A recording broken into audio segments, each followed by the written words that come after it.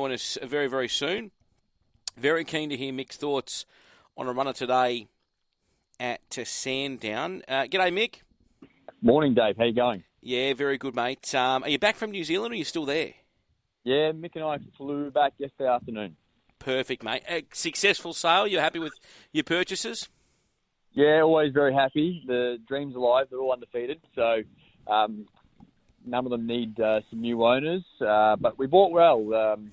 It's always a good sale for us. Mick's plucked the likes of Mighty Boss out of there, Grunts, Jungle Magnate won a derby, was 90 grand, and we've had a lot of nice tried horses, obviously, with Thunderstruck and Ayrton. So we love New Zealand.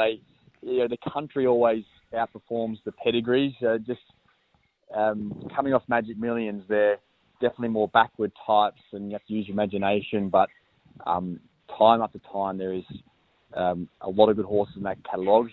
Just got to do the homework and find them. Speaking of Thunderstruck, that was a nice win yesterday with Primal Spirit. I know that it took like an eternity to get there, but obviously he's going to really relish stepping up and trip, and he's a lovely horse. Yeah, it was quite similar to Thunder's debut win, where he came from the clouds at Caulfield and got up in the last few strides. That horse was in a hopeless spot yesterday, Primal Spirit. Don't know how he won, to be honest, but really attacked the line nicely. It didn't beat much, it's fair to say, but he came from second last at the 200 in behind runners, so he did a really good job. What about today? Let's try and find a winner. In the first, you've got Tyconet going around with Jai McNeil, a filly by Written Tycoon. Aussie Bloodstock, her first day at the races.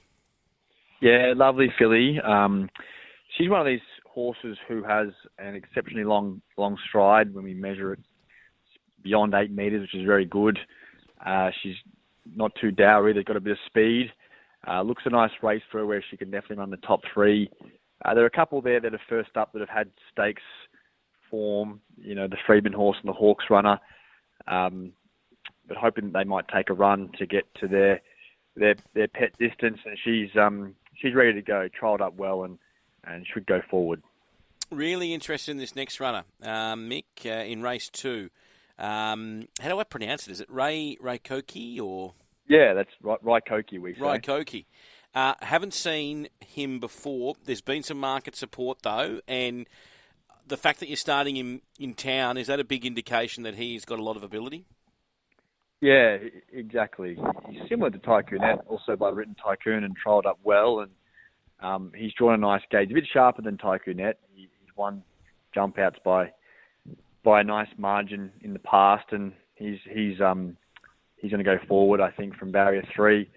No one's riding better in the land at the moment than Damien Lane. All right, here you go. Do you reckon he's better than J-Mac? Just in the last few weeks, he's ridden more winners than anybody. Yeah, I know. J-Mac is every week he's in a new country riding big races.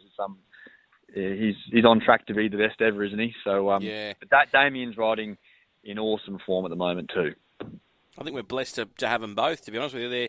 I think they're the top 2 jockeys in the country, and that's so, that could change this afternoon. Ask me this afternoon after I've had all my investments, who I think. But if you just look at just how they're riding, both of them are just sensational.